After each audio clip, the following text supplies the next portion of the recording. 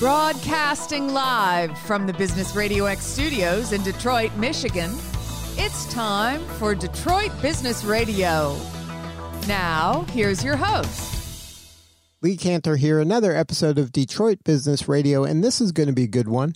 Today we have with us Colette Hughes with Virtual Real Estate Service. Welcome. Thank you so much, Lee. Thank you so much. This is so exciting, and this is a great opportunity. I appreciate it so much. Well, thank you. I am excited to learn about what you got going on. Can you tell us a little bit about Virtual Real Estate Service? How you serving folks? Yes. I service people in the Southeast Michigan area. I have 9 other realtors on my team. Well, it's 8, and it's 9 with me. So it's 9 of us on a team, and we service Michigan. We help buyers and sellers with residential properties, commercial properties, with leasing, as well as selling, buying, whatever it is that they want to do over the course over Michigan. We're licensed here, and we're excited to help anyone. Now, how'd you get into the real estate business? Well, I got into real estate. I started off as an admin in 1988. So I've been in real estate for a long time. And it's been so exciting because over the journey of 32 years, I started off as an admin in 1988. And then the property manager there at the company, after a year, she decided that she was going to get married and she was going to leave. But I was just absorbing information from everybody in the company. And so they didn't replace me. I was the person that was going to take over the property management area. And then I went on to do property auctions. Wayne County, Detroit, they had property tax auctions. And so I took care of those. I probably purchased maybe about 40 properties in a span of 2 days as far as the tax auctions. And then what happened, the foreclosure market came up. And so I started pricing out properties for the banks, Fannie Mae, Freddie Mac, Bank of America, Chase Bank. I was pricing out homes for them. Homes that were selling for $300,000 in the foreclosure market started selling for $40,000. Homes that were selling for $200,000 were selling for $25,000. So I was helping all those buyers with those particular homes. I was doing a property management company at the time. People from all around the country, I was managing their properties. They lost those properties to foreclosure, and some of those homes were started selling for $3,000. So it was definitely a buyer's market at that time. Then the short sale market came around, and during the short sale market, I had to help people sleep. You know, their loans were upside down, and they were about to lose their homes, and they couldn't sleep, and so I had to help them. And so I still helped the banks, almost working for free, during that time. But I did help out those particular families. And now we're back to a traditional market. We're back to a traditional market. We're back to a seller's market at this time. And so that's a little bit of my journey in real estate, and which is an exciting journey. Well, it sounds like you've kind of done it all. And this education you had was pretty robust. Yes, very robust, because I learned so much in helping people. And so right now, that is my passion, and that is my compassion, in order to help people so that they're not taken advantage of. And there are kind of a lot of things you got to know if you've never done this before, but obviously you know it because you've been doing it for so long and you've seen so many different scenarios play out. You can really educate and help your clients. Yes. You kind of have to have an open mind, and you have to learn from other people. You have to have a good network of people, and you have to learn from them. You can't just pretend you know it all, because if you pretend you know it all, then it's going to be something that you're going to be lacking in. So you have to kind of have an open mind there. Now, how has the pandemic impacted your business, where a lot of folks, they're afraid to go out to places, or they're not allowed to go out to places, but, people are still moving, they're still coming and going? Yes. Okay. So in April, we were shut down for a period of time, and we could only do virtual open houses or virtual showings to properties. We had to have the sellers, if they were selling the property, to send us pictures of the home, so we couldn't go in. And it was all for safety. It was for all of our best interests. And what we did, we waited, and then all of a sudden like May the 17th, we were able to go back into the homes, but we had on our masks, gloves, shoe booties, everything, whatever it is that we needed in order to show homes, because it's a low inventory of homes on the market right now. And that's because of the pandemic. Maybe some people lost their jobs and maybe they thought they could sell their homes and then they couldn't. So we have a low inventory, but the homes that are on market, they're selling. You just have to be creative. And what I have done, there was a buyer that came to Michigan. I spent maybe the weekend with him and his wife. They were all, everybody was covered in masks and everything, and they were looking for a home because they needed to move here by September. And what I did, I showed them a couple of homes, got an idea of what they were actually looking for, what they loved about a home, the size of the home. And so I got a good feel for that. And then they had to leave after that weekend, but they sent another address for the property that was in New Baltimore, Michigan. So I went out, took a look at that property, and I took my phone out and I showed them the property on FaceTime. They looked at every room. They looked at the beautiful floors. They looked at the beautiful fixtures in the home. The kitchen was just grand. The backyard was just perfect for them and their little 6-year-old son. And they placed an offer on this property. And like I said, I had to be creative. I had to say, okay, well, this buyer, definitely loves the home, and he wants him and his family to live there. And so the seller, I think the buyer had to give the seller maybe 60 days before they had to move out. So there are different little creative things that you will have to do in order to get an offer accepted nowadays. And that buyer never did see the property until the day before closing.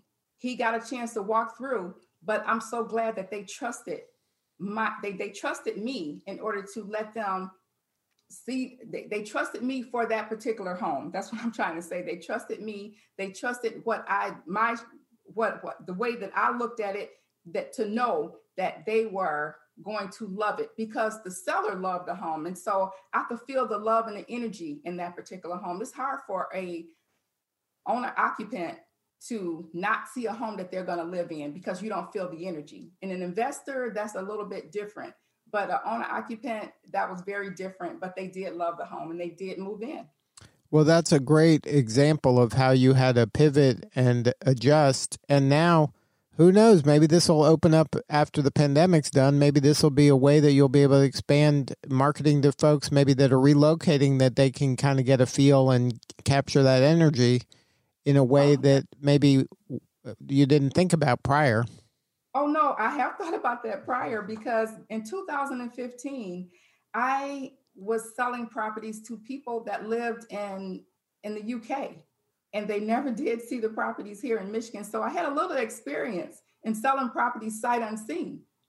And there were Detroit properties, and they were interested in those homes. They never did see the inside, but they had an inspector here who were their eyes and ears, and they sent their inspectors to look at the homes. But I've sold properties sight unseen before from long distances. So I knew I could do it, and I knew I had the experience from over, like I said, over a period of time. I have so much experience that I'm able to just pivot in any real estate trend, because you see, I have outlasted the foreclosure market, short sale market, tax auctions, whatever. I'm still here and I'm still hanging on. So now, how did you kind of motivate your team through this pandemic where, it's not just you anymore? You have a group of people that are kind of relying on you and your brand and your firm. How did you help them through this pandemic? Okay, the way that I helped them, we were meeting, we would have our different office meetings in person. And then all of a sudden we had to meet on Zoom, and I had to encourage them that, okay, yes, you can still do this, because I talked about my experience. We had a meeting. I talked about how I have in the past sold properties sight unseen, and that they could still do it. And once they let us start showing properties again in person, then I just made sure that they were secure as well. Just made sure that they had everything that they needed. They had their gloves, they had their shoes, and want to protect their clients as well, and just make sure that you stay a distance from everyone. And so, yeah, they're doing well. They're doing well too. My team is doing well. So now, what are some of the real estate market is very competitive. How do you kind of differentiate yourself from the other folks out there? The way I differentiate myself is everybody has their own personality. I have patience, I have compassion, I have consistency. I love to help a person throughout the process of real estate. You don't just sign a contract and then you go straight to closing. It's all a process. Some people might want to rush through that process. So the way that I differentiate myself is just with the personality that I have. I try to be different. I try to show up and I try to show out and I try to show people a different side of me. But when it comes down to business, then I'm all business. Then I'm all trying to make sure they get to the place and the space where they want to live in Michigan. Now, what is your ideal client? Are they the new home buyer, maybe the first-time home buyer? Are they the investor, like you said? What is an ideal client for you? My ideal client, I love to help families. I love to help them with their first home. Maybe first-time home buyers, yes, but if the family needs to move out of that first starter home and they need to move up to a bigger house, I love to help them. And I love to help their families just to go around the home and see which room the child wants to pick for their own, which is most of the time the biggest room in the house, and they're not going to get that room, but they love to pick it anyway.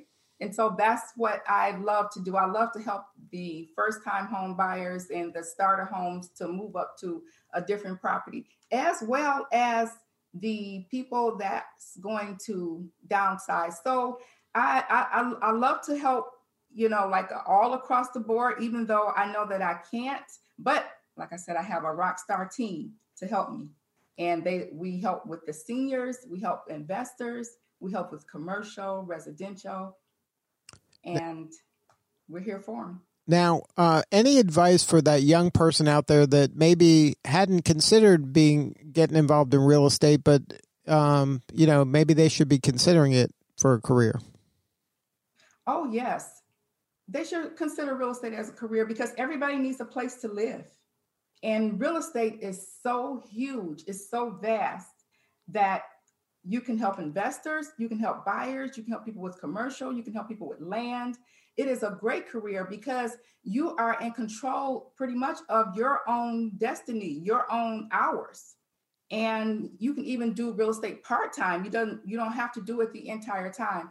I have some realtors who's working, like part-time, and then they might call on one of the other people on the team to say, okay, well, can you show this particular property for me? So we all work together. And so there are always a real estate team that can help. So you can do it part-time, full-time, but someone will always need a place to live. That's the main thing. And so that's why it's so lucrative. Just like people love to eat, people have to have somewhere to take that plate of food into a home and set it on a table. Now, what's the most rewarding part of the job for you nowadays? Is it when one of your teammates kind of has a big sale, or for you having a sale, or helping that person kind of handing them the keys to their home? What part kind of is the most meaningful part for you? The most meaningful part, because real estate is my passion, and I have done it for free or almost free, free, because if you take a short sale that started, like 6 months, you're pretty much working for free because of the time that you spend sending documentation to the bank over and over again, the time that you spend communicating with the client about the process and about them turning in all sorts of information. So my thing is to help that person. If they want to sell the property, sell it. If they want to buy a home, here's your keys. We're at the closing. Here's your keys. And move into the home. They're happily ever after. They send me referrals because they want me to help that person because they trusted me so much. They want me to help their friends and their family. And that's the rewarding part of the job to me. And also to help my realtors. Not only do I love to help my realtors, I love to help other real estate brokers and realtors in other real estate companies as well. Well, your passion comes across in just tremendously. You can tell how much it means to you and how knowledgeable you are about the work that you're doing. Congratulations on all your success. I appreciate this so much. Thank you, Lee. Now, if somebody wanted to learn more and have a more substantive conversation with you or somebody on your team, what is the website? The website is Colette Hughes. No, I'm sorry. The website is virtualrealestateservices.com. And that's VIRTUAL. Real estate services is spelled SVCS.com. And that's Colette Hughes with Virtual Real Estate Services. Thank you so much again for sharing your story, Colette. You're doing important work, and we appreciate you. Thank you. All right, this is Lee Cantor. We will see you all next time on Detroit Business Radio.